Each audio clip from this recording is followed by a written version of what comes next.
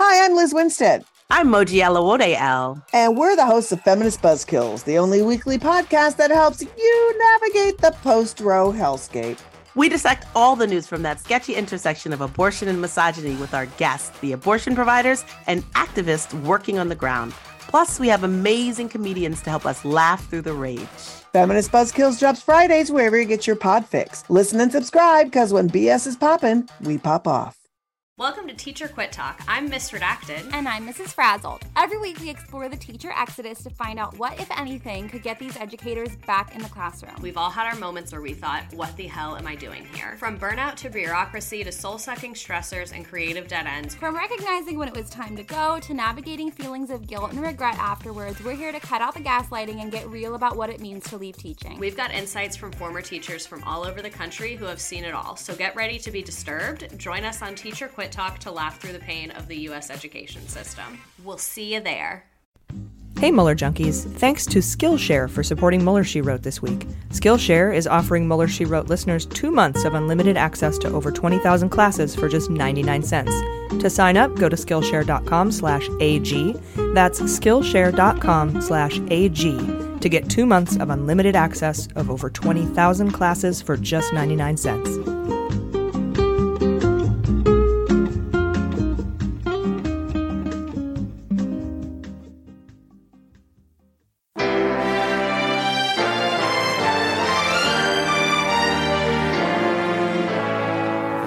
So to be clear, Mr. Trump has no financial relationships with any Russian oligarchs.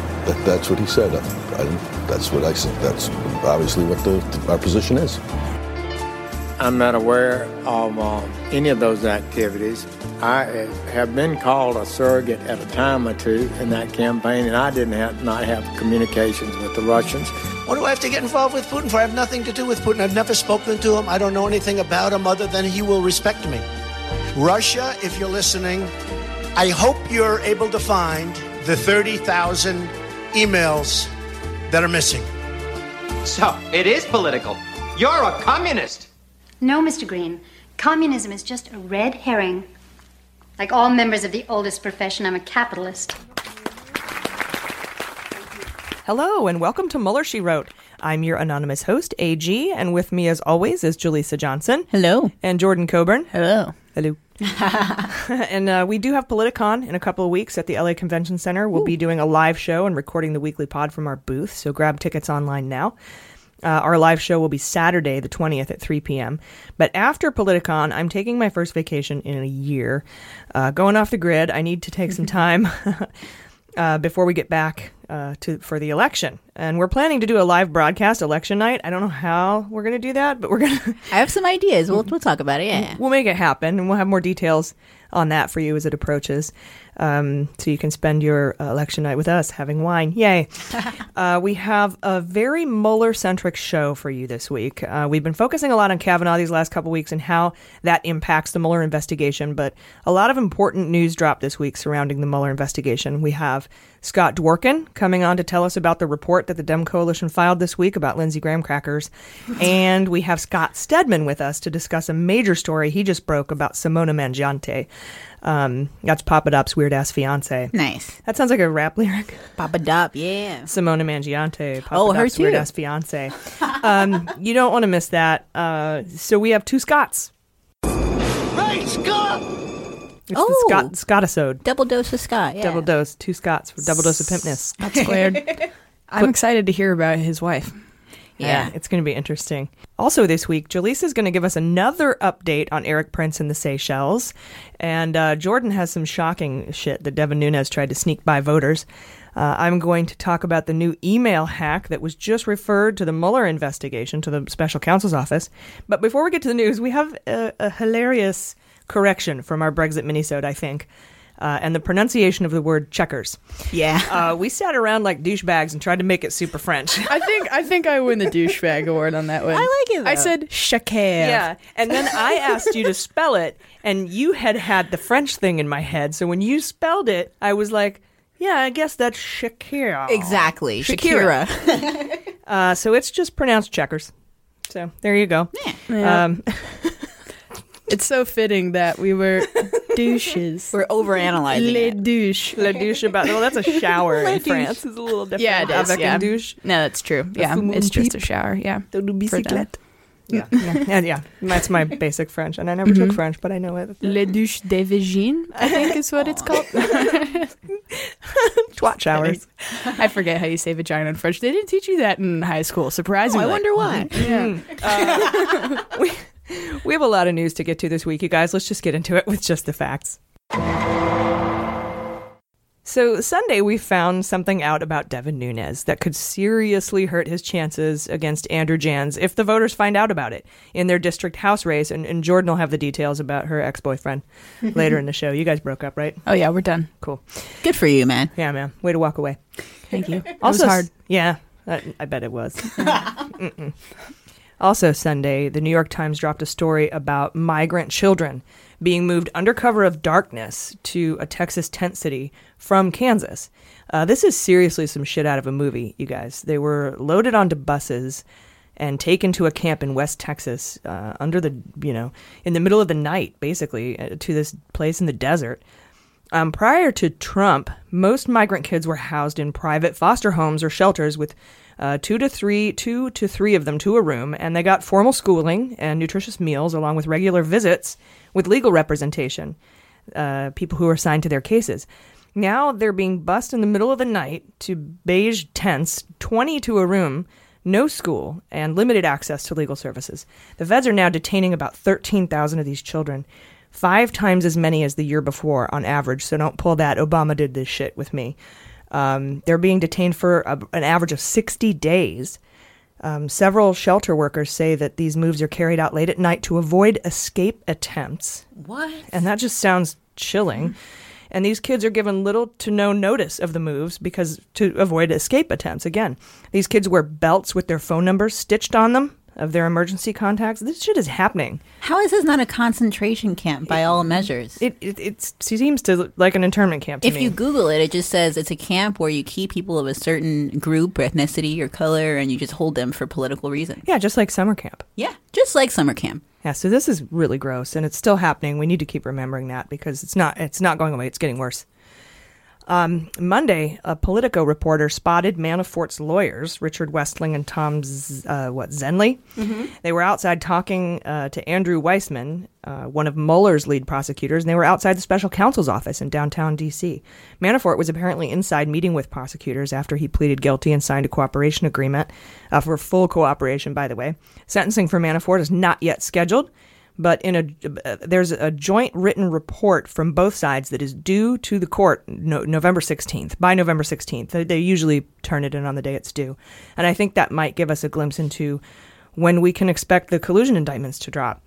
And then Manafort, his sentencing can be scheduled. And yeah. In either case, Manafort is fucked.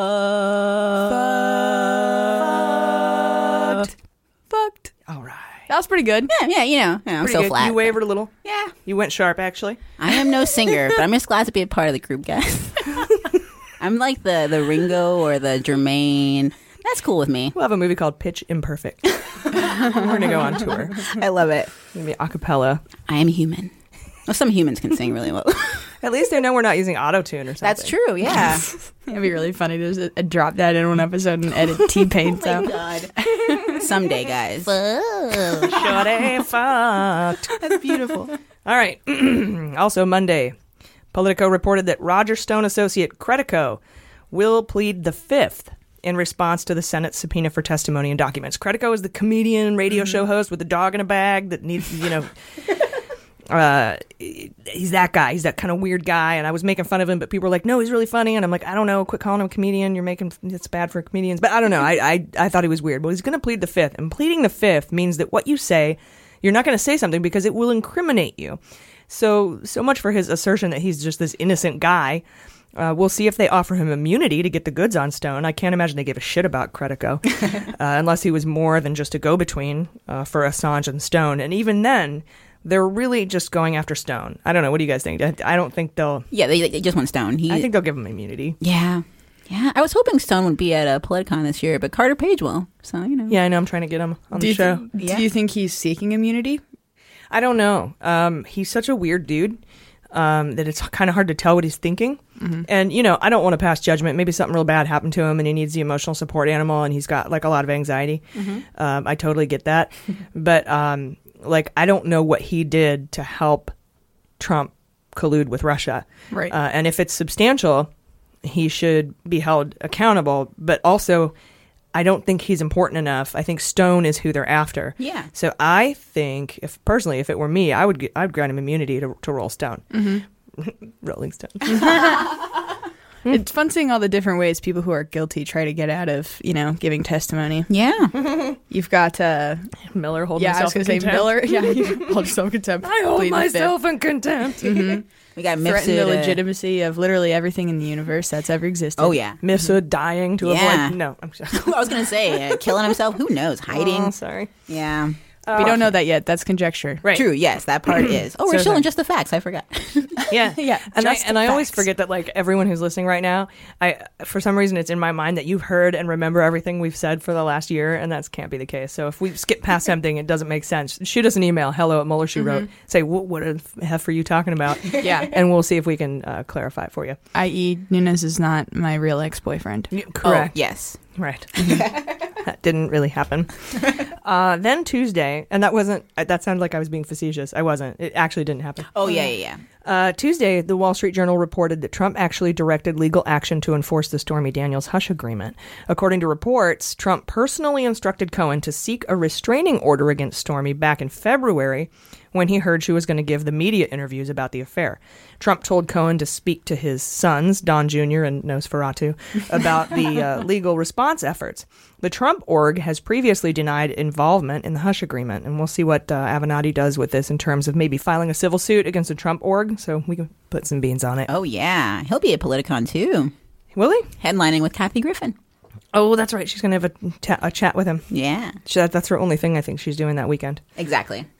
Also Tuesday, 2 key lawyers left their posts at the special counsel's office and returned to their jobs at Maine Justice.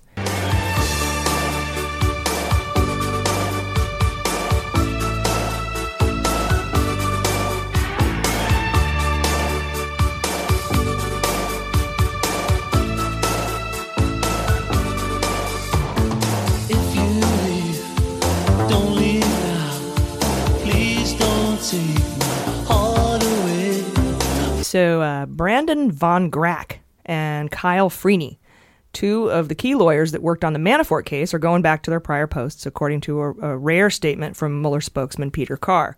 Van Grack worked on in the National Security Division, and Freeney will be returning to her job in the Criminal Division's Money Laundering and Asset Recovery section. These departures bring Mueller's team down to 13 hardened Democrats. This should signal we're nearing the end. Mm-hmm. Jim Comey tweeted, it looks like that the Mueller investigation is in the fourth quarter now.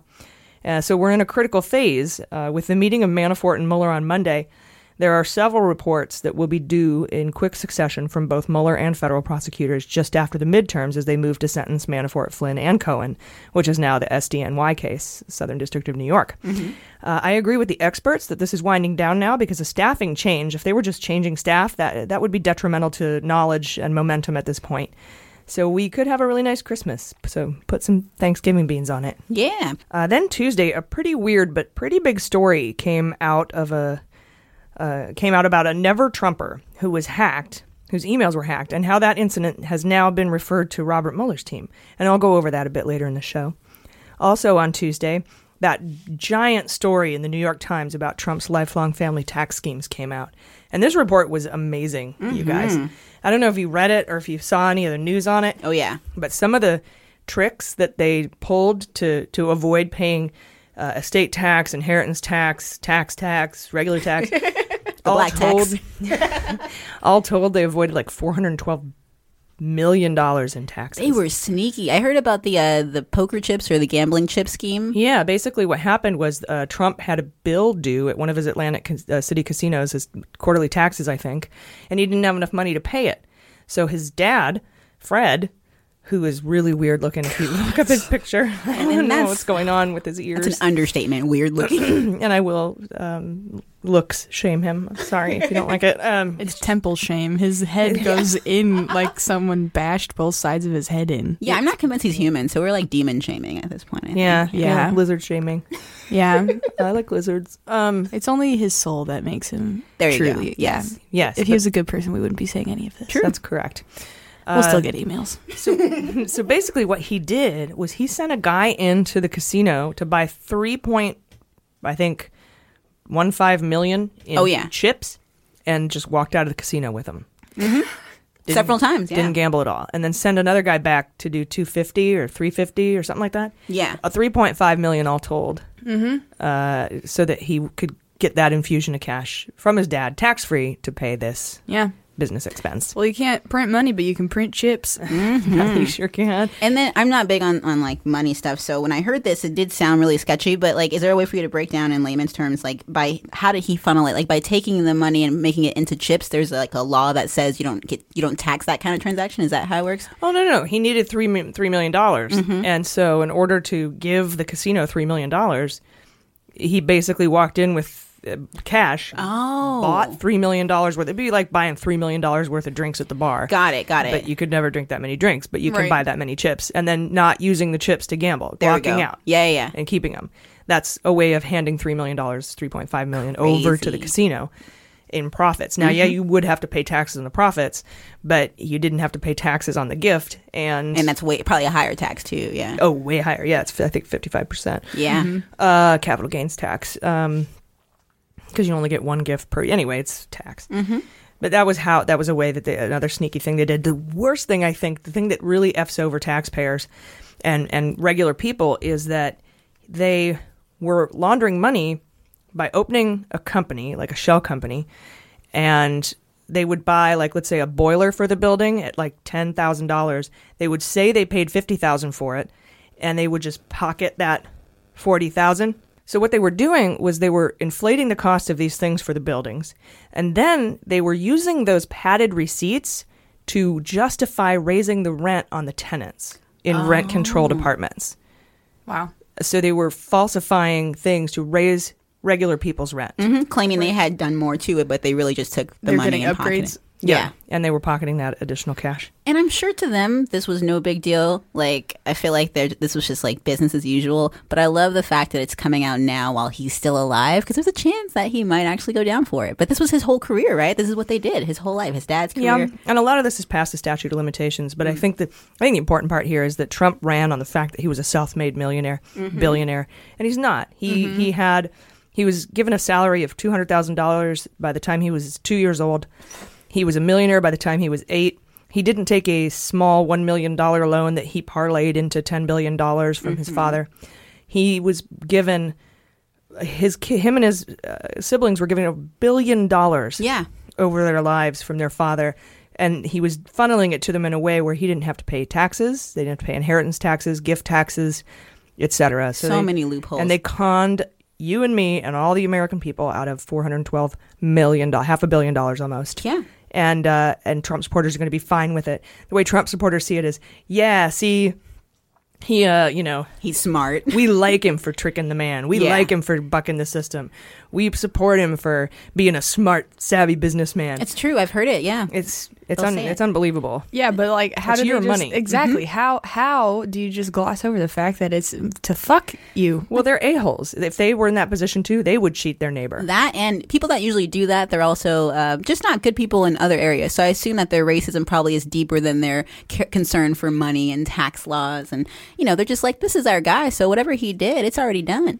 Yeah. And something else. Sorry, go ahead. Sorry, I was just going to say, from the article, that's crazy to see. So you talked about how Trump was a salaried employee by the age of 3, making $200,000 or something. And then then reading on to learn that his dad would do other things, like pay him as a consultant, as a landlord, as a property manager. Oh yeah, that must feel weird as a kid to be exploited for finance, like financial gain like that. It's really must have happened to Fred. So I mean, it's just something, that kind of shitty shitness is something you hand down. from generation to generation. It's true. And that's why we don't like people who go to Georgetown Prep. This week, in Republicans Say the Dumbest Things, late Tuesday, Trump lamented, woe are the very young men in America, because it's such a scary time for young men in America. Yeah, tell that to Brock Turner. Mm-hmm. I really hope guys sit around at night scared out of their minds, wondering what steps they'll need to take to ensure their safety every day. I hope that when they go to the store or walk home at night or when they're out having drinks with friends, that they have to worry about all those predatory women just waiting to drug them so we can falsely accuse them of rape. And Friday, Grassley said there's no woman on the Senate Judiciary because it's too much work for them. What? Coming from a guy who hired a woman to question Blasey Ford, a guy who relies on women to do his dirty work, and amidst the Kavanaugh shit show, Grassley has to go. I'm Grassley. Seriously. He complains about how it's unfair that the left paints the GOP with this old white man stereotype, and yet he continues to be an old white man. Justify the old white man stereotype and shore it up. He comes out with this magnificent bullshit that just reinforces that stereotype. Mm-hmm. There's women, you can't, it's a lot of work to be on the Judiciary Committee. There's 4 female Democrats. He's the same one that said that Dr. Ford was pleasing, right? No, that was Orrin Hatch. Oh, okay. I get it mixed up for a reason. Dude, all white men look the same. all Republicans all look old the white same. men look the same. Yeah, that's true. And then Mike Pence said in a speech this week that China is interfering in our elections in a much bigger way than Russia. Oh. And they're fighting to elect Democrats. This is easily and simply just Trump's way of laying the groundwork for a huge loss so he can blame China instead of himself for the blue wave. Yeah. Though speaking of China this week, French police are investigating the disappearance of an Interpol guy. He was the chief named Meng Hongwei, who was reported missing after traveling to his native China from his home in Lyon. Lyon. I like that. Actually French. Yeah. It's not pronounced lion. Wait, Leon? L-Y. Oh. Lyon. I like it, yeah. China has said that Meng was taken into custody for questioning when he arrived, but they didn't say why. Apparently, China has a long history of disappearing human rights activists and counterterrorism specialists. We don't know what, if any, ties this might have to Russia or Russian or Chinese and Russian efforts to dismantle Western democracies, but we will keep you posted. I'm sorry. Go ahead. I was just going to say, do you think that was a talking point put in their heads by Steve Bannon? Because he seems to be the one that originated a lot of their anti-China rhetoric. That makes sense, yeah. I think they're behind-the-scenes friends. I think they're down low friends again. Mm-hmm. Not like down low I was going to say, what do you know, AG? I'm not gay shaming. Then, let's see, Wednesday. Finally, Wednesday happened. Tuesday was Newsday again. And we learned Eric Prince, he had his Russian connection to Dmitriev. They were snooping around Trump land for Putin, and Jaleesa will have that for us. So they were actually kind of trolling, not trolling, but troweling, like, putting out a net and trying to fish all as many Trump people into the net as they could. Jaleesa's going to go over that later. Mm-hmm. Then Thursday, a story came out about Simona Mangiante, Papadopoulos' fiance. And how about this? She might not be who she says she is. Oh, really? We've talked about this. Remember when we had Seth on? Yeah, we'll talk about it in a second. Let's play that interview. And joining us today to discuss some of the inconsistencies he's uncovered is the author of the story and friend of the podcast, Scott Stedman. Scott, welcome back to Mueller, She Wrote. Thank you so much for having me. It's so good to have your voice back, not just on the pod, but in the news as well. It was missed dearly. So here on Mueller, She Wrote, we've always thought there was something off about Simona Mangiante, and through some pretty amazing investigative reporting, you've been able to uncover several inconsistencies in who she claims to be. Can you tell us a little bit about what you were able to find? Sure, yeah, and I've always had the same feeling as you guys. It's been a little bit weird that she started the whole thing saying that George was going to be the John Dean of this investigation, and then, a few short months later, George was set up by our intelligence agencies, and the professor is actually a British spy. So her story changed pretty quickly, and it was a complete 180. But as far as my story, so I spent a few weeks looking into Simona and basically just picking apart her resume, her public resume, what she's told reporters. And I began contacting all of her previous employers that she said she worked for, as well as her schools that she attended. And the most glaring inconsistency in her story is she said that she was an associate for Mayer Brown, which is a big global law firm based in D.C. and New York. That was supposedly her 2007 and 2008. That's what she was doing. She was a lawyer starting in D.C. and then moving to New York. But I contacted them, and they said they have no record of her ever working there. And she tried to downplay this by saying, oh, I was a junior associate, and then now she's saying she was just an intern. So I made sure to ask them, hey, is it possible that she was just an intern or a junior associate or something like that? And they said, no, she hasn't worked for us in any capacity. We have no records of her ever being here.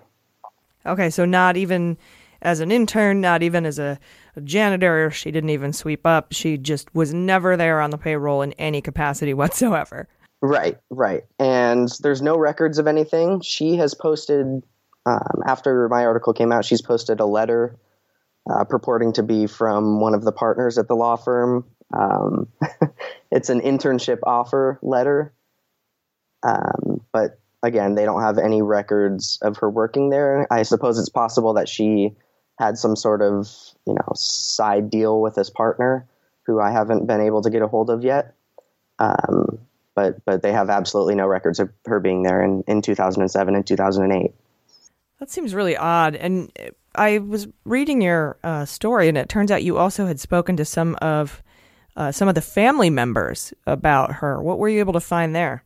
I have. I've spoken to two of her family members and one of her colleagues from her prior work in Europe.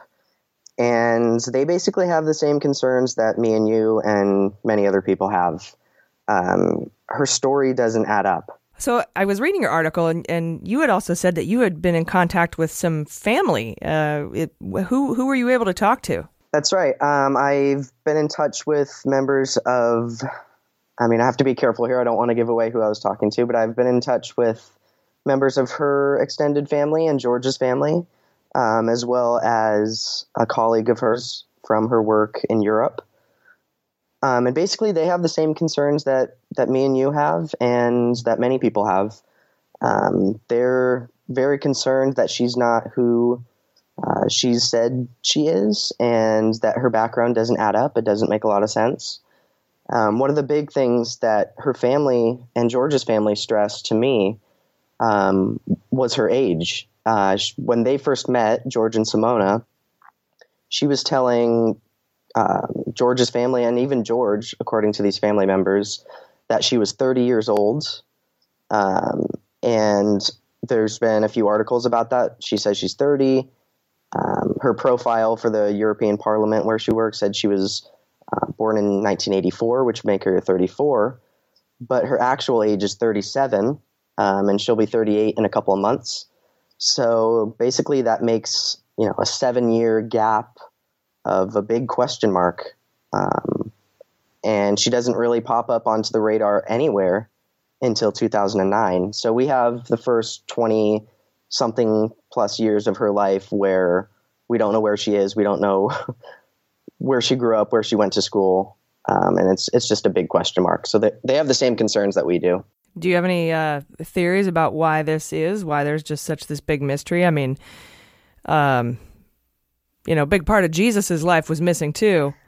But what do you, I don't know, do you want to share any theories about this? Because I'm gonna go on some wild conjecture after we hang up. But anything you would care to postulate?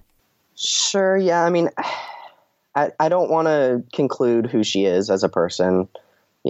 People have been saying she's a spy all the way to she's telling the truth, which I tend to believe it's somewhere in the middle. People lie about their age sometimes. But Mueller's team thought that she might be a spy, and she has said that. They were concerned about her work at the European Parliament and how that's basically sometimes a cover-up for spy jobs. So they had that concern. The public has that concern, and her background doesn't add up. So you can draw what you want from that, but there's a lot of inconsistencies in her story, and friends are concerned, family are concerned, and the public is concerned. All right. Well, everyone, you can check out this story on medium.com. It's Scott M. Stedman. And also, I hear you have a book coming out. Tell us about that. I do have a book. I just finished that contract this morning. It's with Skyhorse Publishing in Manhattan. And it's going to be a compilation of my stories as well as new and original reporting and kind of a peek behind the curtain as to how I did it. Still in college for most of my reporting career, and how the stories fit into the bigger I don't know. picture. I think you're a spy. I think you're lying about your age. I wouldn't tell you if I was. No, that's cool. I'm really glad, and we'll look for that. We'll make sure to have you back on when that book comes out. So, everyone, friend of the pod, and you can check out his Primo Social Twitter feed at primosocial.com/Scott Stedman. Correct? That is right. That's how I'm making a living right now. So I'd appreciate if people check that out. It's $3.95 a month or $40 for the year. Super cheap and totally worth it. That's a really incredible feed. All the news that you break, you're going places, and we really appreciate you being on here. So thanks so much again, Scott Stedman. I appreciate that. Thank you. So yeah, I remember when we had Seth on in episode 44, and we asked him about his March tweet regarding Papadop being in Italy and how Deripaska's yacht was in the Mediterranean and Nastya Rybka was there with Papadop. And I wonder if that's when Papadop met Mangiante. And I have to say, I wouldn't be surprised if she's a Russian asset. Maybe one of Deripaska's women. We'll have to ask Seth when he comes back on the show. He's going to be coming back with us soon. There's just something fishy about her. Her accent's off. I'm going to go ahead and guess. I'm going to have some conjecture here. I think she's Slovakian escort agent asset sent by Deripaska. Damn. Holy shit, AG. This needs to be a facet of our fantasy entitlement league. Yeah. What country is she actually from? Seriously. Beans. Yeah, big beans right there. Big beans. Landing on your face. Sorry. That's great. In case you can't tell, we're drinking wine today. Yeah, it's been a while since we drank through that. I have my hand over the bubbly because it's so loud Is right it now. bubbly? Yeah. Oh my God, that's funny. Yeah. You're going to take it off and it's going to go poof. Mm-hmm. Like Pop Rocks. Science. Yeah, we had to after what happened today. We just got done watching the vote. The confirmation vote. Yeah, we're going to talk about that in a little bit. Thursday, reports circulated from the Daily Beast that a Russian official linked to Veselnitskaya is dead. He's the Russian Deputy Attorney General, Albertovich Karapetyan. Corruption? Yeah. Dude, corruption. Albert Corruption. Nice. Good old Al Corruption. Oh, no. Karapetyan. It's like a la carte. Al Checkers. And he died Wednesday in a helicopter crash. In the forest. This seems on its surface to be coincidental, though the flight was unauthorized, and it happened in the forest in the middle of nowhere. Kind of near Moscow, but not in. Right. And both he and Veselnitskaya are the ones who drafted a signed letter from the Kremlin refusing to help the U.S. in its case against the death of Magnitsky. I highly recommend you check out our episode about Magnitsky. I think it's episode 2.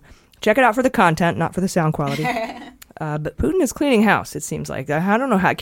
We'll put together a comprehensive list of how many Russians have died. Seriously, yeah, and how related to this and the dossier and Magnitsky. It's and the interference. He's cleaning house. Anybody who knows about it, they're disappearing. He takes down planes, and we already know he kills civilians, like regular people. Of course, he would shoot down a helicopter. That's nothing for him. Yeah. Someone came up to me, and then they had misread the headline, and they're like, "Oh my God, Veselnitskaya is dead." I was like, "What?" Yeah.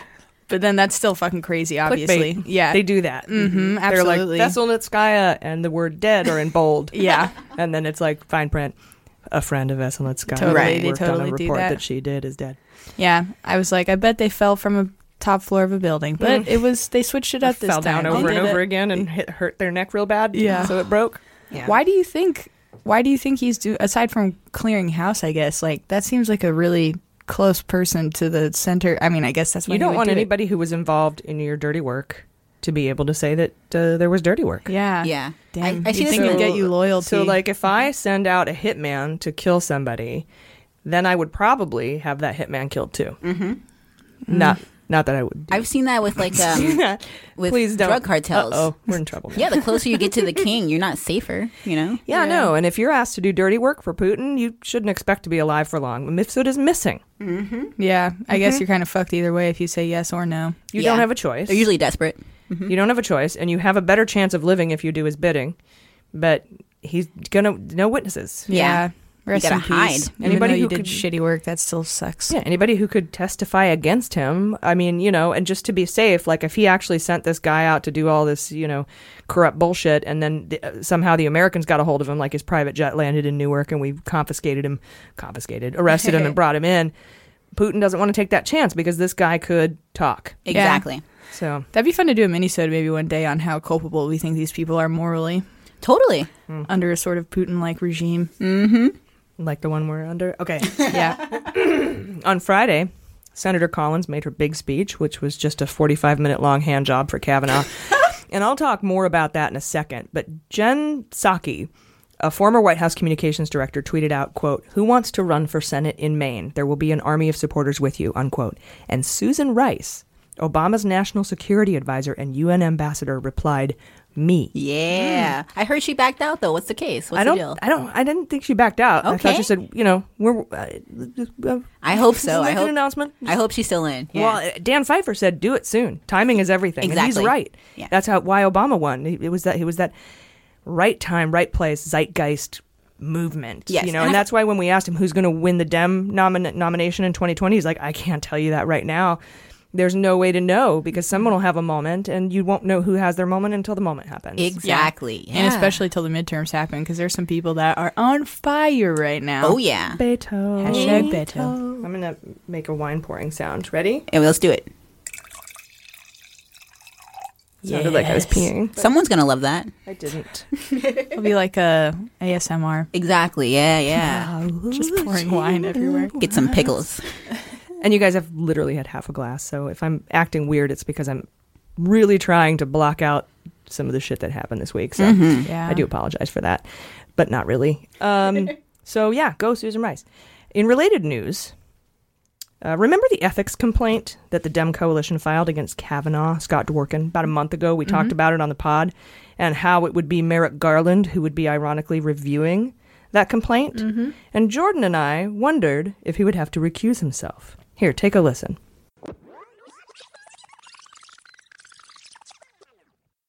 It's good. I appreciate it. Do they not have any sort of conflict of interest rules? I was thinking that, like, shouldn't he recuse himself from this case? And he might. But, yeah, like, I'm a bitter bitch. But, you know, maybe not. I mean, if Kavanaugh won't recuse himself from matters coming up to the court that involve Trump, he by the way, he said he wouldn't agree to that. Yeah. I don't think he's a bitch. Sorry, that was strictly for the alliteration.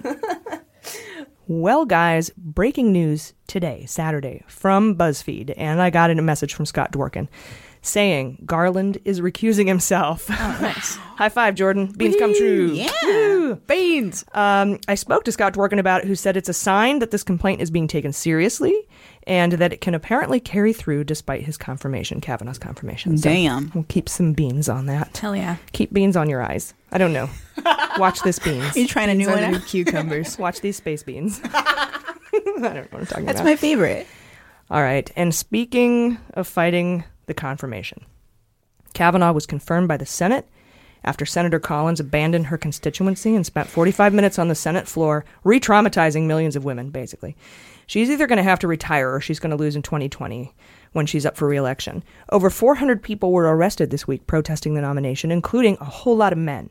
And my pussy hat's off to you for being amazing allies. We need you, and we thank you for the support. A dipshit Republican was asked on CNN what he would tell his daughter if she told him that this happened to her and that she had 20 corroborating witnesses that the police refused to talk to. And he actually said that if his daughter had 4 friends that couldn't corroborate her story, he'd ask her to think twice about her accusation. Oh, so he can go fuck himself, basically. So that's what we're up against, you guys. So his own daughter.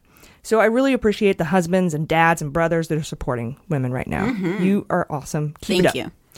And I tweeted a thread this week saying that politically, the nomination of Kavanaugh is really the best worst outcome because Kavanaugh is vulnerable now. He could be impeached, he could be indicted, he could be disbarred, or investigations could uncover something that would force him to resign. And I got a lot of pushback, or at least a little bit of pushback, or at least questions saying, but isn't impeachment really hard? He'll need 2/3 of the vote. He'll probably stay. And that might be true, but my point is simple. And there's a chance, right? Think for a second. Like, imagine if they'd voted no on Saturday. Trump would then appoint another judge from the Federalist list that has the judicial temperament and would still vote to overturn Roe, impede the rights of workers and the LGBT plus community. And any of those judges from that list would find in favor of Gamble in Gamble v. U.S., as would I, because he served time, and he shouldn't have to serve time twice for the same crime. And none of those judges would be impeachable or indictable or touchable. They'd be untouchable. Oh, yeah. They'd likely have nothing to investigate, and that person would be there for the next 30 years, and there would be nothing we could do about it. But with Kavanaugh, there's at least a small chance that we can remove him, and a 2% chance is better than a 0% chance. Mm-hmm. So, how do we remove him? Well, first we get the Dems to investigate his past. We get them to investigate the obstruction of the FBI investigation perpetrated by the White House. But we can't even begin to investigate if the Dems don't take back the gavels next month. So we have to vote. Mm-hmm. There is no other way to do this, especially women. There are more of us, and we get shit done. And young people, this judge, Kavanaugh, will affect your rights on labor, LGBTQ plus rights, women's health care rights, and reproductive rights. And this will be nearly for your entire reproductive life. So vote.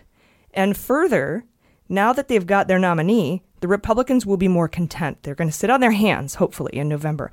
More of them will stay at home. And so it's like they've pulled their goalie, and all we have to do is show up for the power play and vote them all the fuck out. Hell yeah. And we have to fight fire with fire.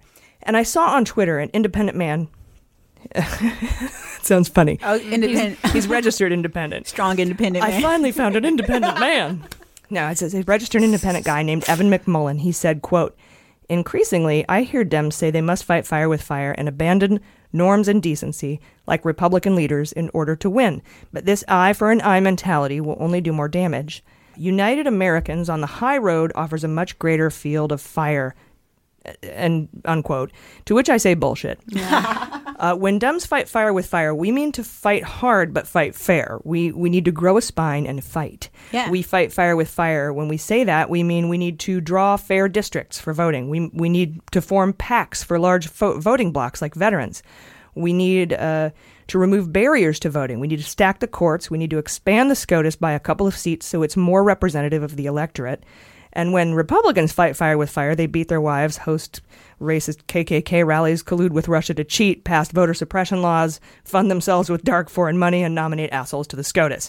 So no one on the left wants to abandon decency. We want to restore it. So take your, quote, "I'm an independent and more special than you because I could vote either way," unquote, needy, self-righteous attitude and shove it up your ass. We're coming for Congress next month, and you're not going to tell us how to do it. Woo! I love that. You know what it makes me think too when you say Democrats fight fire with fire? It sounds like you're saying fight passion with passion. Like, I feel like even though you're right about the Republicans having a different kind of fire, they fight dirtier. I think, like you said, don't let go of decency. Just be passionate. Like, if you care about these things, then prove it. Yeah, my point is when Dems fight dirty, we don't rape people. We work within the rules to install a decent democracy. Or if we do harass someone, they step down. Al Franken. I feel like it's just weird that I don't think we harassed him. Oh, no, we didn't harass him, but he has his history. Yeah. It's like exactly. At least we uphold our values. That's something. Mm-hmm. Yeah, but we do need to fight. Yeah, I mean, I think the Democrats are really divided on this, and just liberals in general. I was watching an episode of Bill Maher the other day that Michael Moore was on, and he got into it with a female journalist. I forget what her name was. And basically she was saying, no, this is absurd. I imagine taking sort of the same view that person was. And Michael Moore, obviously in a very, very Moore-esque fashion, is like, no, fuck that. We need to get dirty. We need to do, we need to win. Yeah, I mean, he didn't say dirty, but he did. He said, "I just want to win," and some people took that as like, "Oh, you want to play dirty." But I think he just means let's just be smart. Like, let's stop talking and do something. Don't cheat. Just be smart. But if being super passionate and like flailing your arms up and being fucking crazy, whatever. Apparently, that's what people want to hear right now because the stakes I think are really high and people are really scared. So someone that's gonna, very trepidatiously sort of be like, we're running. It's like, no. Run with like all your might. Mm-hmm. Yeah. No, we're not going to. Yeah. No. Mm-mm. Yeah. And I'm not. So again, no dirty ads, no BS. Mm-mm. We're not going to take dark money donations from the NRA Don't or be religious hypocrites. groups who aren't supposed to donate. But, put together some super PACs. Mm-hmm. Take that big money. Use it. Yeah. I don't think there's anything wrong with that. Keep speaking out. Keep and showing things up. like that. Yeah, so. Protests are huge right now for the left. I mean, I guess the Nazis are kind of picking on the bandwagon too, but I haven't seen them out like they were last year. Not recently, yeah. At least not in big spectacles. Mm-hmm. I think there was a big women's march on January 19th this year. We'll have to check it out Nice. in D.C. Anyway, we'll be right back. Hey Mueller Junkies, today's episode is brought to us by Skillshare, an online learning platform with over 20,000 classes in design, technology, and business, whatever you need. So I'm a strong, firm believer in lifelong learning. We all need to be. Like, I finished my PhD, I'm not going to go back for another PhD, but I need to keep my skills up, right? Especially with the speed at which our technology develops, I need to stay relevant. And Skillshare helps me do that. So right now I'm taking a graphic design class to help us make better flyers and banners, and social media class for better posts and how to engage and how to track it. So, and I really wish I had Skillshare a couple years ago when I got married, because I could have taken this lettering class that I'm taking now just for fun. And I could have created all my own chalkboard signs instead of paying an in-law to do it. So whether you're like me, constantly wanting to keep your skills up to date, or whether you want to acquire a whole new talent, head to Skillshare.com/AG and get 2 months of unlimited access to 20,000 classes for just 99 cents. This is a special offer for Mueller Junkies using Skillshare.com/AG. Again, that is 2 whole months of unlimited access by going to Skillshare.com/AG. You'll be glad you did. All right, welcome back. Hot notes. All right, time for hot notes. Today, Jordan is going to dish about her ex-boyfriend Nunez, but first, Jaleesa has yet another update on Eric Prince and the meeting in the Seychelles and Dmitriev. Jaleesa, I guess more emails came out? Oh, yeah. I'm so happy about this because, like, the butthurt emails thing was, like, so big that, like, I love how there's a never-ending emails on the right side. Explain the butthurt emails, because... the Hillary, the butthurt email, sorry. I was going to say, we're going to get emails for butthurt. Good point. Somebody was butthurt about emails. That is so funny. So... on Wednesday, we learned from the Daily Beast that just days after the 2016 election, a very well-connected Moscow executive started pitching to Trump's people a plan to renew the U.S.-Russia relationship. This person, as you mentioned, AG, Kirill Dmitriev, is the head of one of Russia's sovereign wealth funds and is a close ally of Putin's. You guys might remember him. I think that's a sanctioned fund, too, exactly. Isn't it? Oh, yeah. Mm-hmm. You guys might remember him from our reporting last week on the infamous Seychelles meeting. And so basically, turns out on November 9th, Dmitriev reached out to at least 3 more people in close contact with the Trump transition team, including George Nader, the Lebanese-American businessman who is now cooperating with Mueller.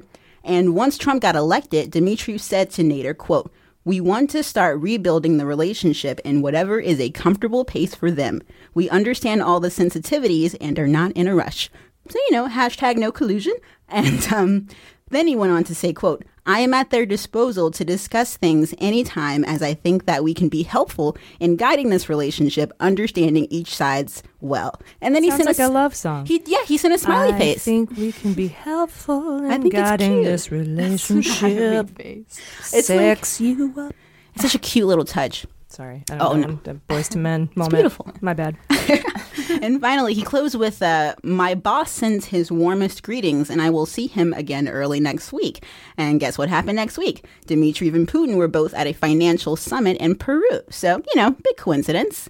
And then the Daily Beast claims that it's unclear from the communications whether or not Dmitriev was representing himself as the CEO of the Russian Direct Investment Fund or if he was doing it on behalf of Putin. Oh, dude, come on. It's a big but, yeah. Everybody who's an oligarch, state-sponsored oligarch, is representing the Kremlin. Absolutely. Absolutely yes. everybody. Mm-hmm.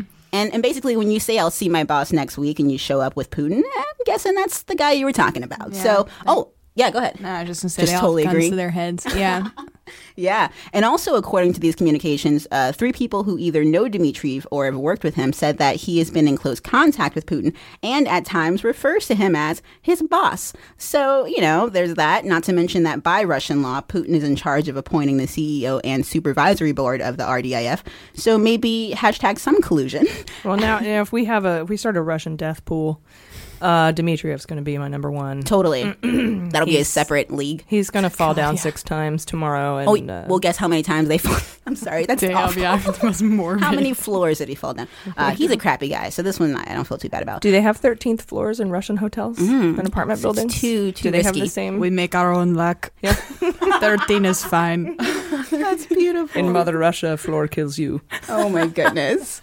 So of course Dmitriev denies that he's connected or doing this on behalf of Putin. And a spokesperson for his fund said, quote, "We believe that the ultimate goal of these reports is to attack and smear those persons who are making an effort to improve relations between Russia and the United States." It's a smear job. Oh yeah, smear. Pap smear. Sorry. Not related. Whoa. Yeah, that's what I think when I think smear. Not bagel. Pap. Anyways, Dmitriev do you say schmear or smear? I say schmear. Oh, you know what? Pap schmear. When for it's a bagel, or, it's schmear, right? Yeah, schmear for bagel. But pap schmear sounds nice now that you mention it. I think it's just smear. Unless it is smear. Isn't it named after a person? Or is Pap is his name? Pappy.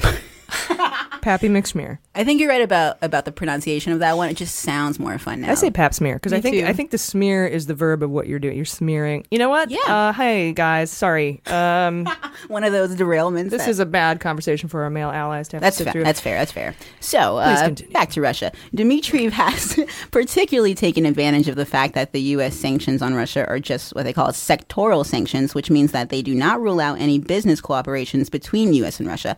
In fact, at the Davos World Economic Forum, just 5 days after the Seychelles meeting, Dmitriev went on CNBC to reiterate several talking points from the Seychelles meeting. He even praised the Trump administration for their professionalism. How do you spell Davos? Is it Davos? It is. All right, so it's not DE, like not Betsy DeVos, Eric Prince's. Exactly. It's an A. Yeah, Just checking, because that'd be interesting if she had her own little that summit. would. Yeah.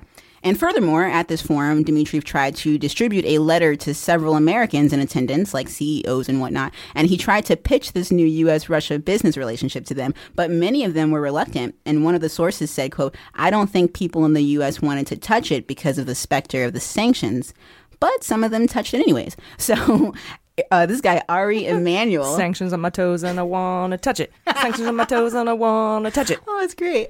Sorry. Is one of... No, you're fine. Ari Emanuel, Trump's longtime friend and the owner of UFC, he met with, the douchebag all over. Yeah. The UFC. What's it called? The Ultimate Fighting Championship? Absolutely. This is the guy. This is the main guy. The one Jon Favreau wanted to win on Friends? Yep. The whole thing, the whole agency. This is the I've guy. been rewatching Friends.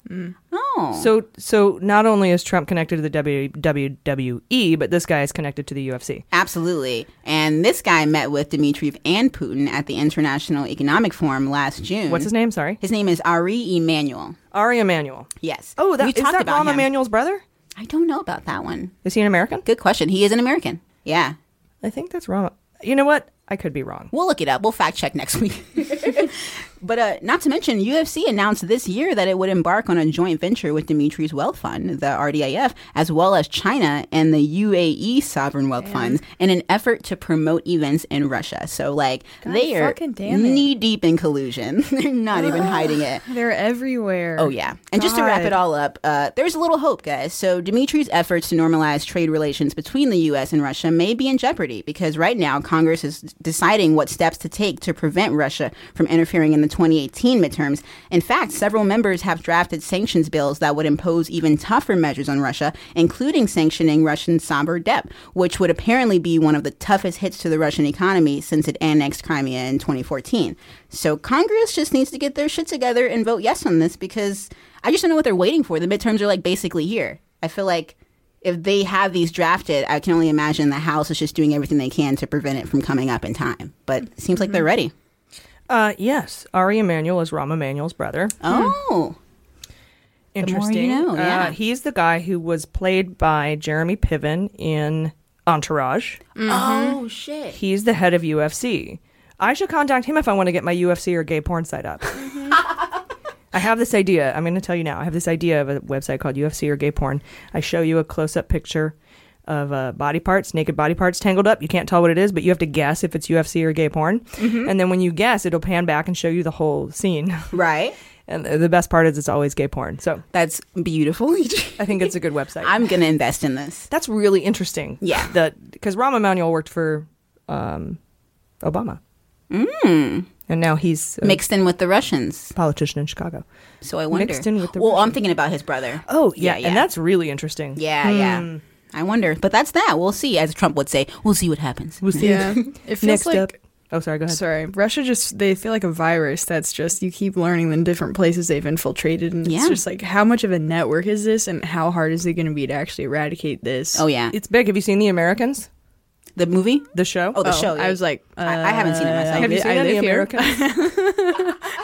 Only Russians here. No, I haven't. Yeah, you should watch it. It's a really good kind of example of how entwined or kind of infiltrating the Russians are into just in America. Yeah. But that's old. That's 80s, 90s. That's the case that Peter Strzok exposed. Okay. Even though, not a hero. Have you been hearing... I haven't really been hearing anyone talking about switching to paper ballots, but I don't see why we wouldn't do that, aside from the additional costs and administrative... Well, I think it's worth it at this point, workforce. Right? Yeah, considering who we voted in last time has tripled the deficit, it might be worth the money. I think so. But mail ballots too. But to have a paper trail is the best thing. Here at California, we do. Oh. We do paper ballots here. Nice, I didn't know. But do not try to text your vote. If somebody tweets you saying you can stay home and text your vote, don't fall. You have to actually go vote. And by the way, you have to register. A lot of states' deadline is today or October 9th. Yeah. So do that, please. Please. Facebook lets you register, but I don't know about that. It's a little tricky, right, with their history. No, you can register online. Okay. They'll just give you the thing. Yeah, that's how I registered this year. Yeah, and in each episode that we post, we're going to put a link to where you can register to vote in the description. So please do that. Next up, Jordan with your super sneaky Nunes and his super sneaky move that everyone in California's 22nd district should know about. That's up by Fresno. So what do you got for us? Yeah, so 22nd district, the guy that's running against Nunes is a friend of the podcast, Andrew Jans. Vote for him, please. Yeah, listen to that episode. We had him on. If you're interested in his platform and stuff, we've had him on. So check that out. Yeah, he's awesome. He's the one that got that billboard that was, it was Donald Trump and like Putin in a leash. Nunes in a leash with... Was it Putin or Trump? I think. Right? So it was very Russia-centric. Yeah, and it was very BDSM-centric as well. Yes. Like, damn, took it down. Yeah. That's sexy. Yeah. And so that district is a huge district, obviously, because Nunes has been a champion of defending Trump. As we know, the Nunes memo came out, and if I need to remind us all what that was, just essentially an investigation or his own shammy investigation into the FBI and their motivations between surveilling a farmer investigated the Federal Bureau of Investigation. And if you want to know what the farmer came up with, that sounds mean to farmers. If you want to know what the pretend farmer came up with, I was going to say, you can't even call him a farmer. He isn't, and you're going to tell us why. This is so amazing. Yeah, so basically, Devin Nunes, this is really important to know. We've gone over this in past episodes when we tried to determine if his N should have a tilde over it in Nunes, but it does not, because it is Portuguese. So his family comes from Portugal. He has 1,000%, he is from an immigrant family, okay? That is a super, super, super big part of his identity. Oh, hell yeah. Super, super, super, super. So essentially what this article covers is it's come out that Devin Nunes has tried to claim that he's a farmer, like we were just mocking him for. Turns out that he has no ties to farms in his district except for one that his uncle has, but really his main financial ties are actually just to a random winery in his district that he's... Wow. A winery is not a farm. I'm sorry, I know you grow grapes, but that is like the whitest privilegey farm that you can think of. Yes. Whitest privilegey farm. I like that. I like that name. Yeah, and so... I don't mean to belittle the workers that are picking the grapes and harvesting the grapes. Yeah. But what I'm saying is that it's just not a farm. No. That's not agriculture to me. That's Right. a winery, No. right? Am I being crazy? I do Email me not- if I'm being crazy. God, that's I'll call really you on that. opening us up there. Yeah.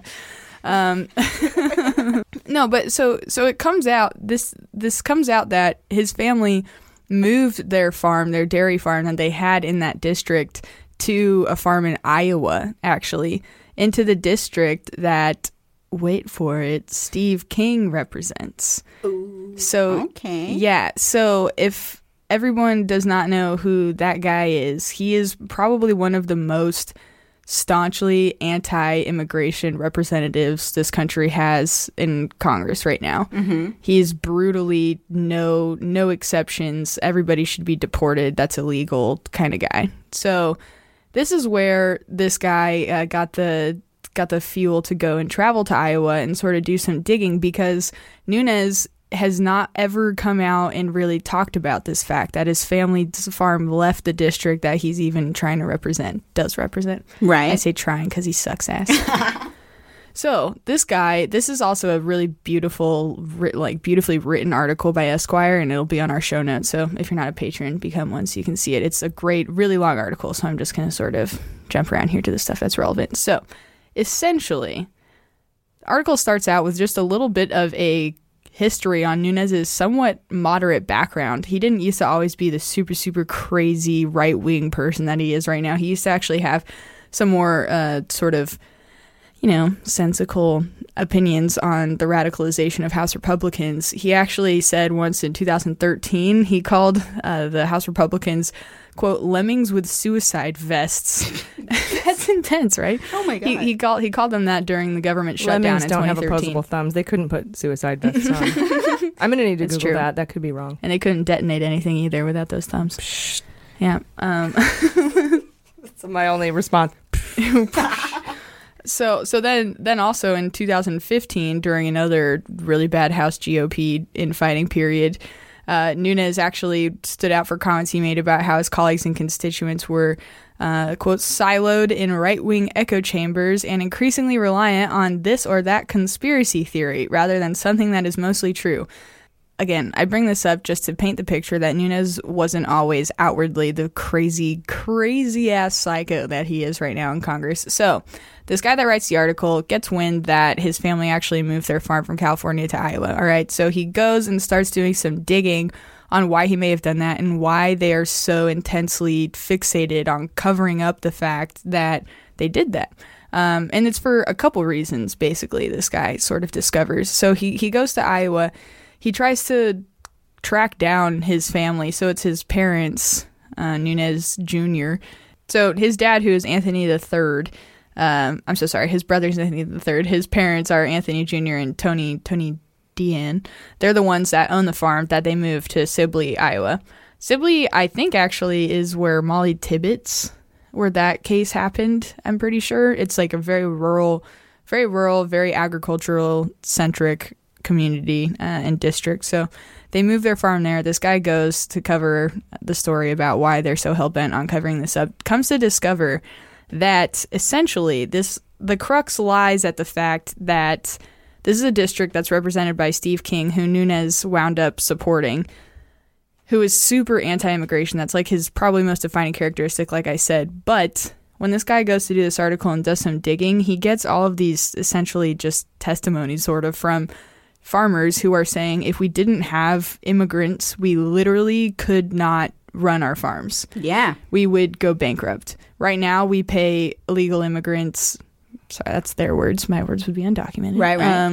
$15 an hour. They said if they had to switch over to people that were actually documented, they'd have to up it to maybe like $18 to $20 an hour, and it would bankrupt all of them. So the problem lies in that this is a district that voted 79% for Trump. Ugh. It's insane Trump County. They're huge. It's huge. Super Trump County. Super anti-immigration. And then you have all of these farmers that, for the most part, have really conservative views, but they sort of have to conceal and dampen down their opinions on ICE and immigration because they're afraid of ICE coming and raiding their farms. So much to the point we learned... so they're kind of voting for the Republicans so that they don't have the spyglass on them and have ICE coming up and taking their workers away? I think it's more so that I don't know if, a chicken or the egg kind of thing. That's definitely a benefit. If they're not making any sort of noise, no one's going to come and check out their farms. I think they legitimately hold conservative ideals, but the fact of the economy is that they can't afford to not employ undocumented people. So that's got to be a weird position to be in, where you want to be conservative, but you have to employ undocumented workers in order to make a profit. Yes, exactly. And so this guy he talks to all these farmers. It turns out they're so entrenched in essentially the charade of them being, patriots and super pro-Trump, but so terrified of being raided, of their farms being raided, that they're actually starting to form a sort of NATO-like organization where if ICE comes and raids one of their farms, it'll essentially be seen as an attack on all of their farms because the entire economy, they said, would fall in their district. You know what you can do instead of forming a NATO-type situation? You could actually just vote Democrat. Yeah. And stop all that from happening. And you wouldn't lose your pre-existing conditions. You'd probably get free health care and, things might go your way. It's just so odd that they have to... Anyway, I mean, I don't know. And what's interesting, the latest poll came out this week. How many points did Trump win by? 79% was the percentage. So he got 79%. And the latest poll Hillary this got week... 11, I think it said. Holy shit. So that doesn't sound right. A lot. Yeah, it was something else higher. But a poll this week out from the Fresno Bee puts Nunes up 53 to 45 in the 22nd. 56% of polled voters approve of Trump, while 44 do not. So it seems like it's shifted quite a bit. So we needed to get the news out about this. I think on top of the fact that he's lying. Sorry, did I cut you off? No. Okay. Yeah. On top of the fact that he's essentially trying to cover up the fact that not only did his family and his farmer ties move to Iowa, he's also profiting off of somebody that he's campaigning for someone that's extremely anti-immigration in a place where his family and that whole constituency is basically benefiting off of the policies that the people he's supporting and the policies he is now supporting that he didn't used to, but because he's trying to be in bed with Trump, he's touting himself, as this super anti-immigration person when he didn't used to be. And it's like, so now he has ties in 2 districts that absolutely need undocumented people for their economy to function. Yeah. But he's sort of stuck in trying to dampen any sort of spotlight, like you said, being shown on those districts, because if they went and raided it, everyone would be fucked. His family would be fucked. The constituents would be fucked. Everybody would be fucked. Yeah, so here's this guy bailing on you, 22nd District, to go to Iowa, probably because it's safer from ICE. Than California is. Fresno, it's near, not near, but it's San Francisco, sanctuary city. We have open borders here in California. It's all chaos. But what a piece of shit. And trying to keep it secret because he doesn't want the other farmers to know that he's completely abandoning them. And oh, man. Yeah. Sorry about your... How'd you even go out with that guy for that long? What did you see in him, Jordan? It was a good 8 months. He looks like my dad. What do you want from me? It's a good 8 months you were with that guy. Yeah. Good yeah, Lord. no, and it's nuts too because like I said, the story, hence my ranty reporting on this, it's like really, really, really long and it's really extensive and cool. But one of the things that happens in it is this reporter, he's going and talking to these people. He actually starts getting followed. Every day he starts getting followed. This white SUV is following him constantly, and basically people start trying to intimidate him to not expose this story. Wow. Because if anything happened and they were confronted with that hypocrisy, Steve King would crumble, because they're getting kickbacks, right, from supporting. Oh, yeah. And they looked into the campaign donations. They probably have some sort of weird tariff exemption where they don't have to, there's going to be these individual veto or line item things where they don't have to pay these tariffs. Or they get the markets where the other countries don't have to pay the tariffs for their crops. It's gross. Yeah, it's crazy. And the only politician that Nunes' dad actually ever gave money to was Steve King. He gave him $250. Oh, wow! He must be doing well. Yeah. Thank you, Jordan. Fuck. Yeah. Yeah, wow, that's a great story. Yeah, he's just a fake piece of crap. You guys need to vote Andrew Jansen. Hell absolutely. Yeah. Infuriating, but great reporting. Jan's the mans. Yeah, who happens to be super pro Mueller, which is how it all comes full circle, everybody. Yeah. Nunes sucks. And we're back. And Jans is the best. Absolutely. All right, today today, I'm going to talk about some really interesting shit that came out this week in Politico. They dropped a story called, quote, GOP operative who sued Trump says the FBI referred hacking of her email to Mueller, unquote. And sadly, like most good stories that come out of the Mueller investigation, you can't fit this into one headline or one bumper sticker Right. or a soundbite. Though it would be funny to try to make Mueller bumper stickers because they're so involved and so like have so many different tendrils. Like instead of saying it's Texas, not Texas, a Mueller bumper sticker would say, it's Texas, not be like Butina, who infiltrated the NRA for Russia and befriended Paul Erickson, who influenced the RNC platform by softening the language on Ukraine and making Beauty and the Beast karaoke videos. Be a pretty big bumper sticker there. Or Calvin peeing on Make America Great Again by allowing Flynn and Copson to meet at the Mayflower with Russian officials to lift sanctions so we can build reactors in Saudi Arabia and recolonize the Middle East. What? I could fit on the whole back of it, though, I bet. But yeah, there's no way to sum up this week's story in Politico into a headline or a soundbite, so that's why I put it in the hot notes, and I'll lay it all out for you, okay? So way back in the spring of 2015, the night before Trump descended the golden escalator, Jim Dornan, who's a Trump guy, approached a woman named Sherry Jacobus about being the communications director of the Trump campaign. She had 2 contentious interviews for the position and decided not to take the job. She hates Trump. Several months later, she did an interview with the Washington Post saying that during those meetings, Corey Lewandowski, what a gem he is, that's Trump's campaign manager at the time, had told her about plans for a pro-Trump PAC, super PAC, called the Make America Great Again PAC. And he tried to tell her and the Post that it had no ties to Donald Trump.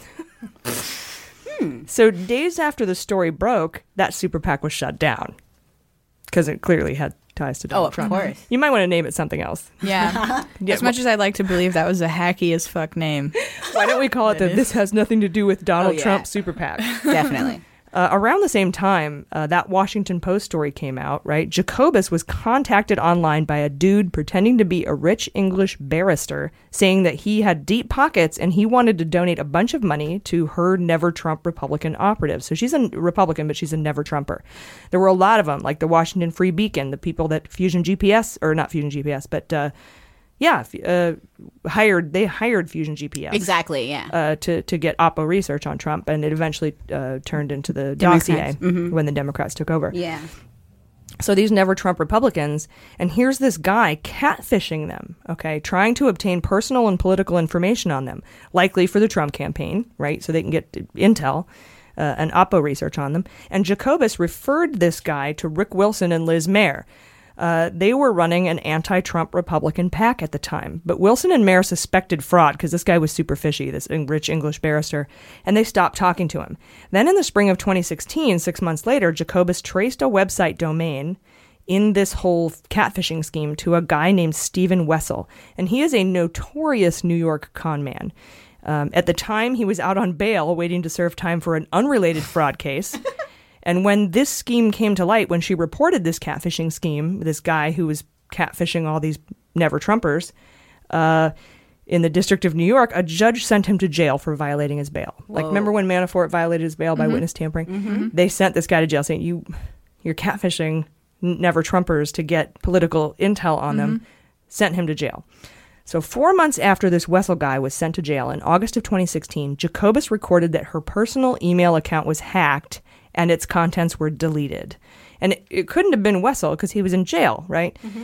And oddly, around this time, Jacobus was tangled up in a legal battle with Trump because during the 2016 primaries, she had appeared on Fox News criticizing Trump, and Trump and Lewandowski replied on Twitter calling her a dummy and portrayed her as a disgruntled job seeker. So she sued them for defamation. Nice.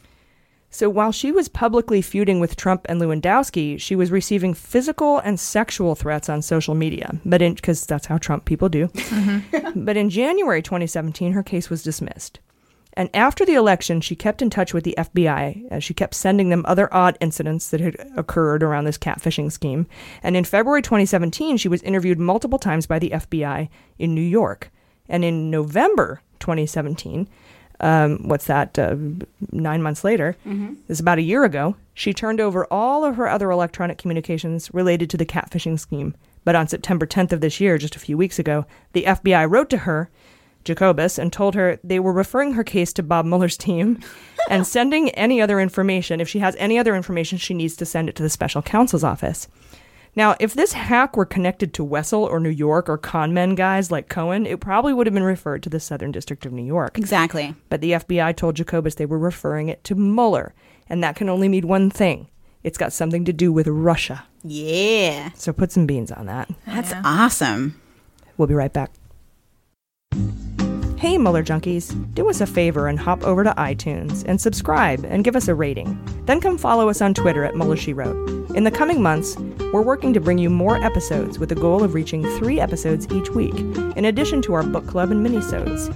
We can reach that goal with 7,000 patrons, so if you'd like access to all the bonus episodes, plus great pledge gifts including mugs and tumblers, t-shirts and totes, head to patreon.com/MuellerSheWrote. We'll not only hook you up with bonus content, ad-free episodes, and gifts, you'll also get our newsletter, discount VIP tickets to our live events, and my personal show notes and citations from the week's relevant Mueller news. We love you so much, and we thank you for supporting women in podcasting. Alrighty, you guys ready for the Fantasy Indictment League? Yeah.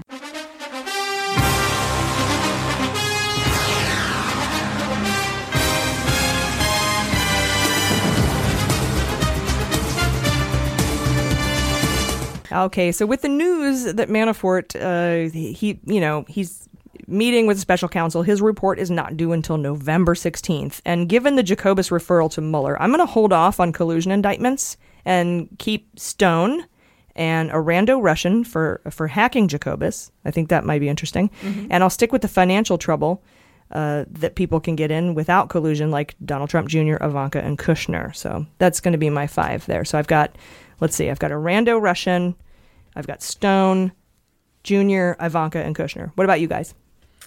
I've got all the kids, except for Eric and Tiffany. For some reason, I never consider including them. So I got Ivanka, Junior, Jared, he's one of the kids. Mm-hmm. And I last week, I took off a rando and I replaced him with someone. Do you guys remember? Was it Cohen?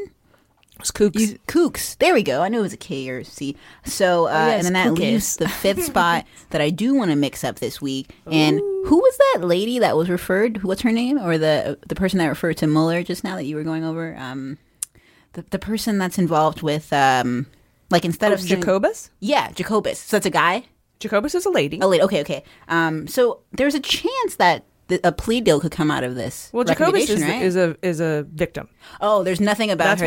That's why I put a rando Russian on, because the person who hacked her and the reason it was referred to Mueller investigation has got to be a Russian. So that's why I put a rando Russian on. Okay. I like that strategy. So I'm going to do the same Russian thing. Too? Yep. Cool. Before I do mine, question: do I get a point for the rando Russian for the indictments that came out this week, or no? Because they don't specifically relate necessarily. They don't relate. Damn. If there is a tie, you will get a back. What do we call a retro authorized point? Yeah, I was just hoping I could profit off of the vague nature of every time a Russian gets indicted. Yes, profit off of the non-money we're winning from this gets game. Its wings. Weren't there some Russians indicted like last week? Am I mistaken? That's what I'm talking about. Okay. It just wasn't like specifically about anything we talk about, really. Right, they haven't been tied directly. All right, fair enough. Well, in that case, I won't put on any other people that are accused of any other general crimes, I guess. I'll keep it keep it related. Okay, yeah, so definitely all the children. Eric is going to be busy. It's Halloween, so he'll be posing as Dracula. There you go. Doing a lot of plaster face casts for Nosferatu, people who want masks. Yeah. Oh my god. But yeah, okay, so Ivanka Kushner, DTJ. I had Trump on there as wishful thinking. I since realized I don't want to waste a spot that many weeks over and over again. So let's put a rando Russian on there for the. I'm gonna do rando Russian and Stone. Good. Okay. All right. Good. Sounds good. You guys ready for sabotage? Oh yeah. Yes.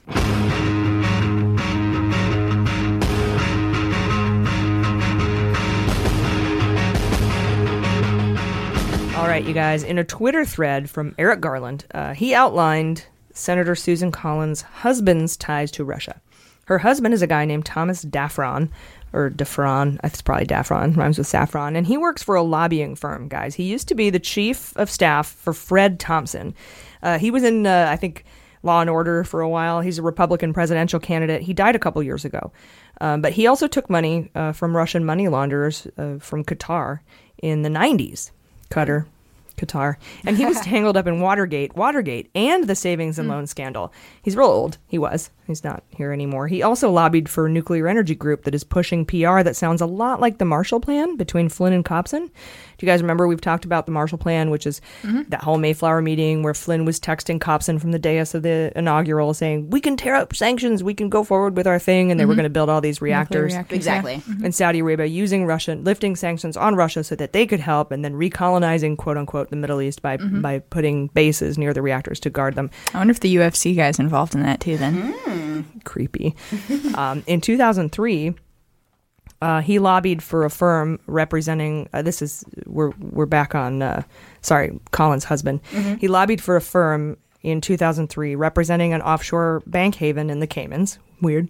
Finally, in 2009, he lobbied pro bono for Kenai, Alaska, a historic Russian settlement thought to be riddled with Russian mafia. It's a port city. And it appears he was lobbying for the Russian homeland in Alaska with using tax-exempt churches. So maybe we want to think about Daffron, who is not registered under FARA. He's a lobbyist, and how he may be dabbling in illegal Russian lobbying. Seeing as I don't think these kinds of indictments would drop until mid-November, I'll keep my picks the same. But Susan Collins' husband is knee-deep in this. I'm thinking early November, he's going to go on my list too. But I'm just going to wait. I want to see who gets it in between. But that's a good one. That's solid. Yeah, our picks after the election should be interesting. Oh yeah. Very nice. You want to change or you can stay? I'm going to stay. All right. Yeah. All right, finally, you guys, we've been talking a lot recently about Lindsey Graham crackers and his weird behavior, along with his possible ties to oligarchs. And joining us today to talk about what he's found out about Lindsey Graham's ties to Russian oil money and potential even campaign finance violations, welcome the host of the Dworkin Report podcast and co-founder of the Dem Coalition, Scott Dworkin. Scott, welcome back to Mueller, She Wrote. What's going on, AG? Oh, living the dream. We're both sitting here on a Friday waiting any minute now for Susan Collins to come out and let us know what she thinks about all this, but we'll get to that in a second. I'm really fascinated by the reporting that you guys dropped this week on Lindsey Graham and his ties to some oligarchs.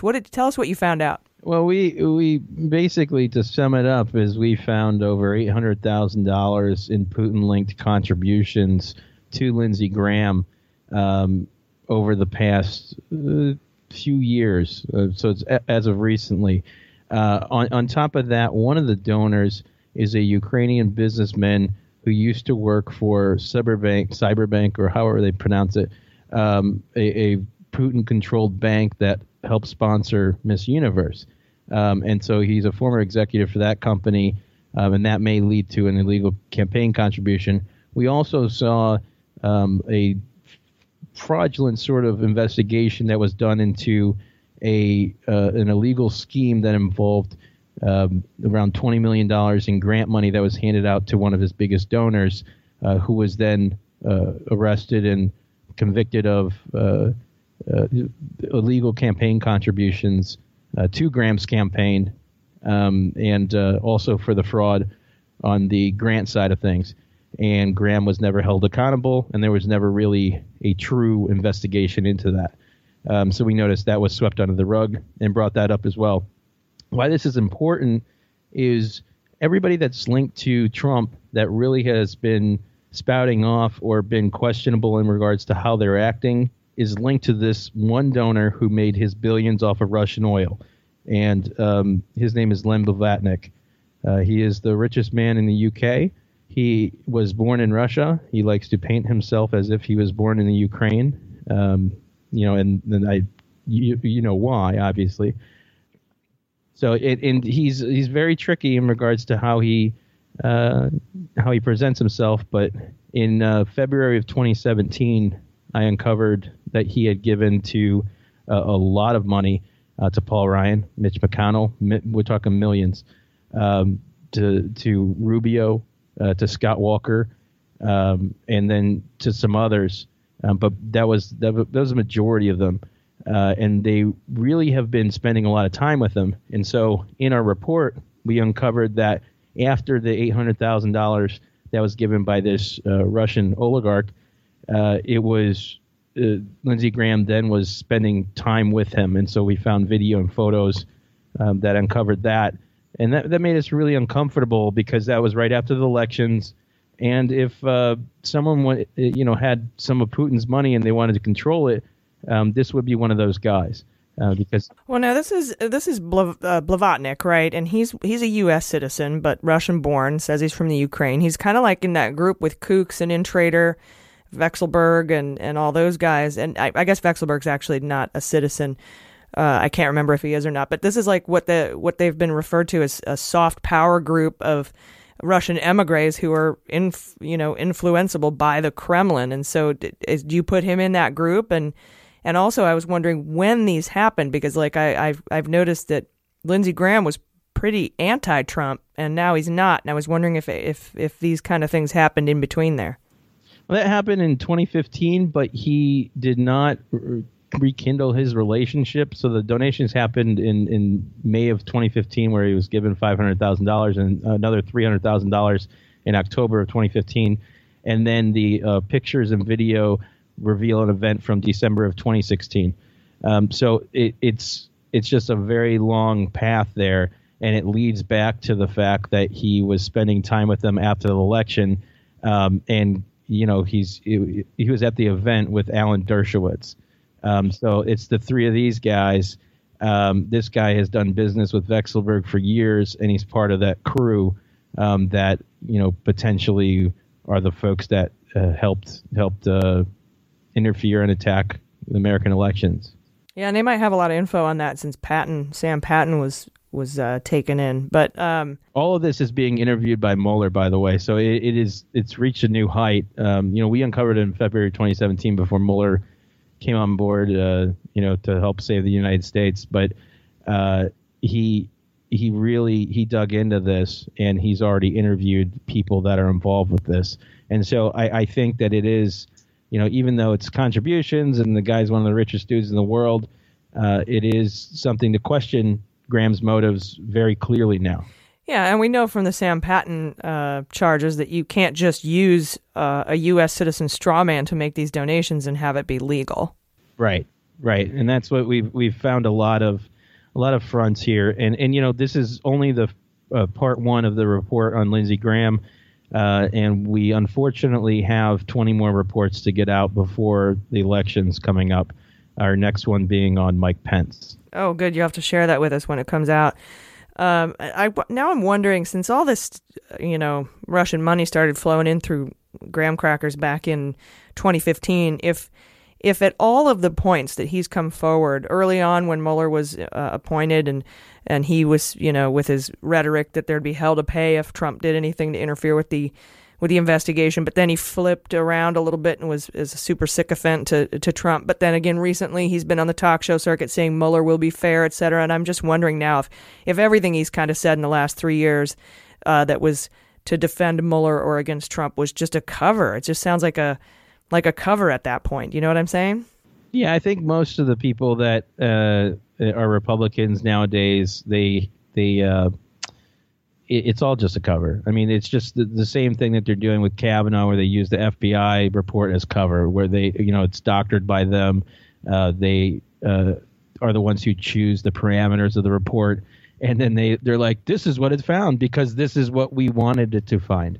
I think we're gonna see a lot of propaganda start to pipe up here between the next few weeks, especially no matter whatever happens with Kavanaugh. If he goes through, I think it's going to drown out a lot of that propaganda.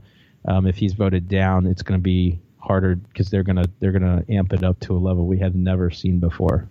Yeah, I really think politically it's better for the left if he actually gets confirmed. And I know that sounds horrible, and I hate it, and everything sucks about it, but he is impeachable. He could be disbarred. He could be forced to resign. When the Dems get the gavels back in January 1, we can investigate. There could be indictments. I mean, there could be any number of issues, whereas if he's voted down and they put forward someone else from that Federalist list, or the Heritage Foundation list, whatever it is, Leo, I guess his name is that it?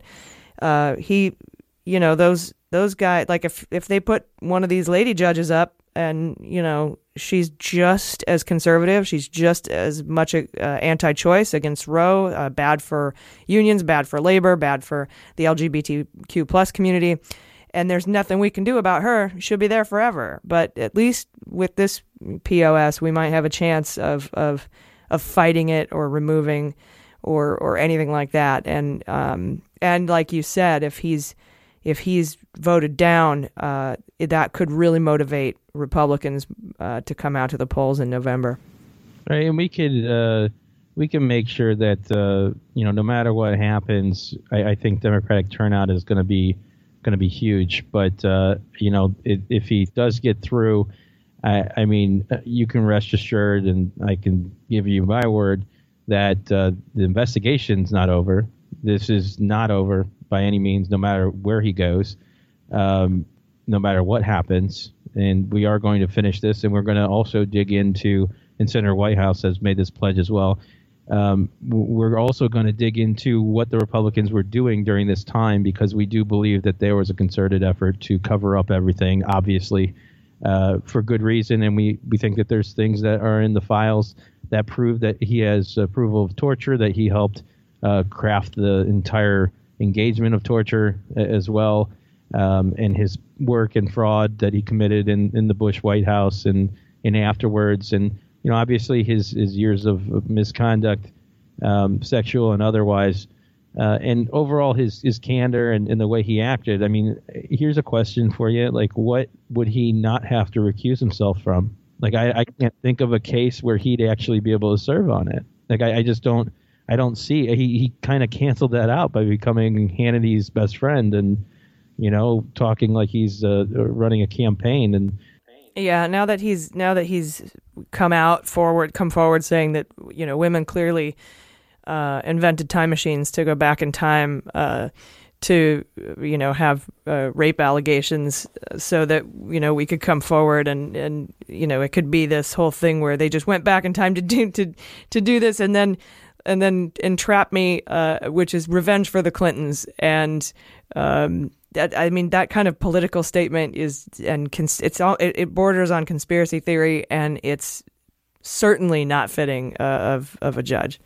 We need to add term limits to the seats, and then because it was lifetime appointments when lives were shorter. You know what I mean? Like, that made more sense. Now lives are too long, and it's just not tenable to do that. So I think we need to think about having term limits on Supreme Court justices, and then also to expand the bench and have more diverse bench that reflects America by adding seats to it. So, I mean, there's a lot of different things that people can try and do that I think have been long overlooked, that we need to look into. No matter what happens here, I do think that my guess is that Manchin's going to vote whatever way Collins goes, and my inkling is going to say that Collins is going to vote yes. And whether or not she does that or not, it's the bottom line is Manchin won't be the deciding vote. He doesn't want to be. He won't be. He's like, it'll be whatever. He's not going to be the guy who votes yes and gets him through. Yeah, no, he's not going to. Yeah, exactly. It's going to be up to Collins. She'll be the deciding vote, whether she wants to be or not. Yes, I'm not sure where she is. Well, I mean, she's on the Senate floor, but I'm not sure what the status is of any of it at this. Let's listen. To explain my vote on the nomination of a justice to the United States Supreme Court. She's just going to go on and on defending him. This is just going to end up a yes vote for her. So it looks like Kavanaugh. There's no way that she can turn and say, but. Yeah, it's a little too late for that after all that. Yeah, I mean, she sounds like she's speaking for him in his own confirmation hearing right now. Yeah, I look forward to her losing in 2020. Oh, yeah, she's going to lose bad. They're going to hand over all that money to her opponent. All right, well, go get your documents on Kavanaugh and let me know what they say. I will. Just keep on trudging through the mud. We will make it in the end, but it is going to be a long road, and I'm here for all of it, as you are, I know. Thank you, AG, for your diligence and all your work, man. I really appreciate you and everybody over there. Yeah, we appreciate you too. Have a good one. Cheers. All right, you guys, that's our show. Remember to register to vote. The final day in a lot of states is October 9th. Also, if you're a mom, reach out to your local daycares and see if they'd be willing to volunteer to watch children while moms and dads go vote. Lyft will be giving you a free ride to your polling place. Tweet at Uber to make them do it too. And register now before it's too late. It's important. It's more important than ever that we take back Congress, I think, just if it's just to get Kavanaugh out of there. That's something, yeah. Yeah. Anything else you guys want to add? Hey, stay safe, kids. Hey. No, really, stay safe. It's school shootings out there. I feel like that's a big part of why I feel like a lot of my peers should vote is like a lot of them are younger and they're just now getting the right to vote. So I just want to find a way to like reach the younger demographic. Yeah, there was a poll that says only 26% of eligible voters 18 to 29 plan on voting. 26%. It's the lowest it's the lowest age group. We're 30 days away from the midterms. That's crazy. I mean, it's really like a really hard dichotomy between things being really fucked up, but also disillusionment being at the highest I think it's been in decades and decades. So even though things are so fucked up, your feeling of efficacy, voter efficacy, is lower than it's been. Yeah, don't give them what they want. I'm old and white and privileged, and I don't have faith that the young people will come out and vote because they never have. So prove me wrong, shove it in my face. And those of you who are my age that are listening, get your kids registered, get your kids involved, get them to vote. Tell them if they want to get their driver's license, they're going to have to register to vote. That's beautiful. It's 18 now in a lot of states. Yeah. You want to drive? You're going to have to vote. Nice. Something, maybe hook it to their PlayStation and be like, look, you want your PlayStation? You got to vote. You want to have screen time? Got to vote. That's weird to do to 18-year-olds. I'm sorry. I have no concept 30-year-olds still living with their parents. My work. I have cats, Yeah. If whenever my cats turns 18, that's just a Guinness you want Book that of World Record dead lizard? right You better vote. Dude, your cat's brutal. It keeps killing lizards. Yeah, dude, did I tell you about the squirrel? No. Dude, Bruce Willis killed a squirrel. The size of a squirrel. How did that even happen? Ass squirrel. That's intense. And now there's a squirrel who will perch up on the tree out back, and when he sees Bruce Willis in the doorway, looking like Jack Nicholson from The Shining, he makes this little squirrel noise. Oh my god. That is funny. That is great. That's crazy. That's more like it. It takes me a minute to get the impressions for squirrels right. Yeah. It's freaked. They're mad. Yeah, that's insane. It's like crows. You know how crows can hold a grudge? Mm-hmm. These squirrels are pissed. Yeah. I mean, that's fair. They're probably all Scorpios. I did run out. I did pick up the Scorpios. I did pick up the cat, put him in his room. And then I grabbed the squirrel, put him in a box, took him to the vet because I didn't know what else to do. Aww. And the mama squirrel was up there. But he was in there like, he was so very sad. I don't know what happened to the squirrel because, I mean, they don't call you and tell you. Dropped it off on the doorstep kind of thing. I took it to the fire station because I couldn't raise it myself. Oh, no. Sorry. No, I took him to the You did the right thing. That's so sweet. Like, I don't know what else to do with this squirrel. He couldn't walk. Just wanted to get a nut. He was still alive, though. Oh, good. Good, yeah. But I don't know what happened to him. Maybe they'll give him one of those, like, Lego chariots that they get to put their bottom half in. Or squirrels covered by Obamacare. I call them doggy scooters, but Lego chariots is great. That's really good. Yeah. Oh man, it's adorable. Yeah. Anyway, I will. Oh, sorry. No, go ahead. Just really quick on the whole voting thing. On the whole basis of our democracy. I was gonna say anyway. Vote. I've been AG. That was gonna be my ending. Yeah, perfect. Yeah, no, I was okay. So I studied political theory as a bachelor's, right? So I was like drunk half the time, but.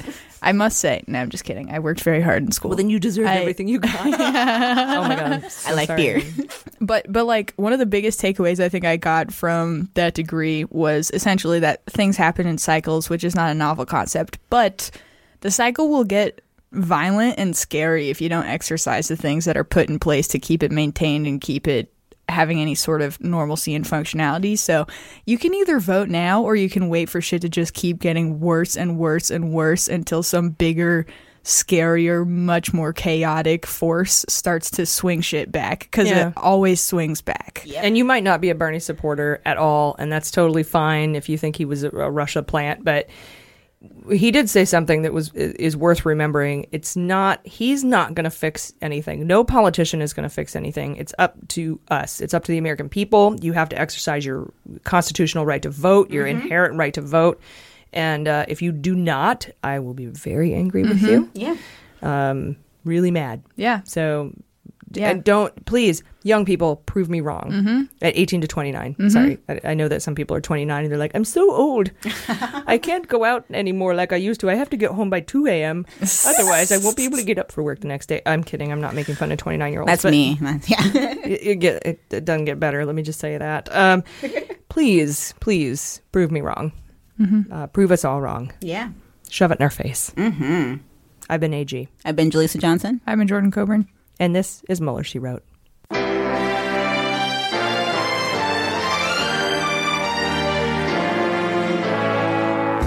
Mueller, She Wrote is produced and engineered by AG with editing and logo design by Jaleesa Johnson. Market consulting by Amanda Reeder at Unicorn Creative. Our digital media director and subscriber managers are Jordan Coburn and Sarah Hirschberger Valencia. Fact-checking and research by AG with support from Jaleesa Johnson and Jordan Coburn. Mueller, She Wrote staff includes AG, Jaleesa Johnson, Jordan Coburn, Sarah Hirschberger Valencia, Jesse Egan, and Sarah Lee Steiner. Our web design and branding are by Joelle Reeder with Moxie Design Studios, and our website is MuellerSheWrote.com.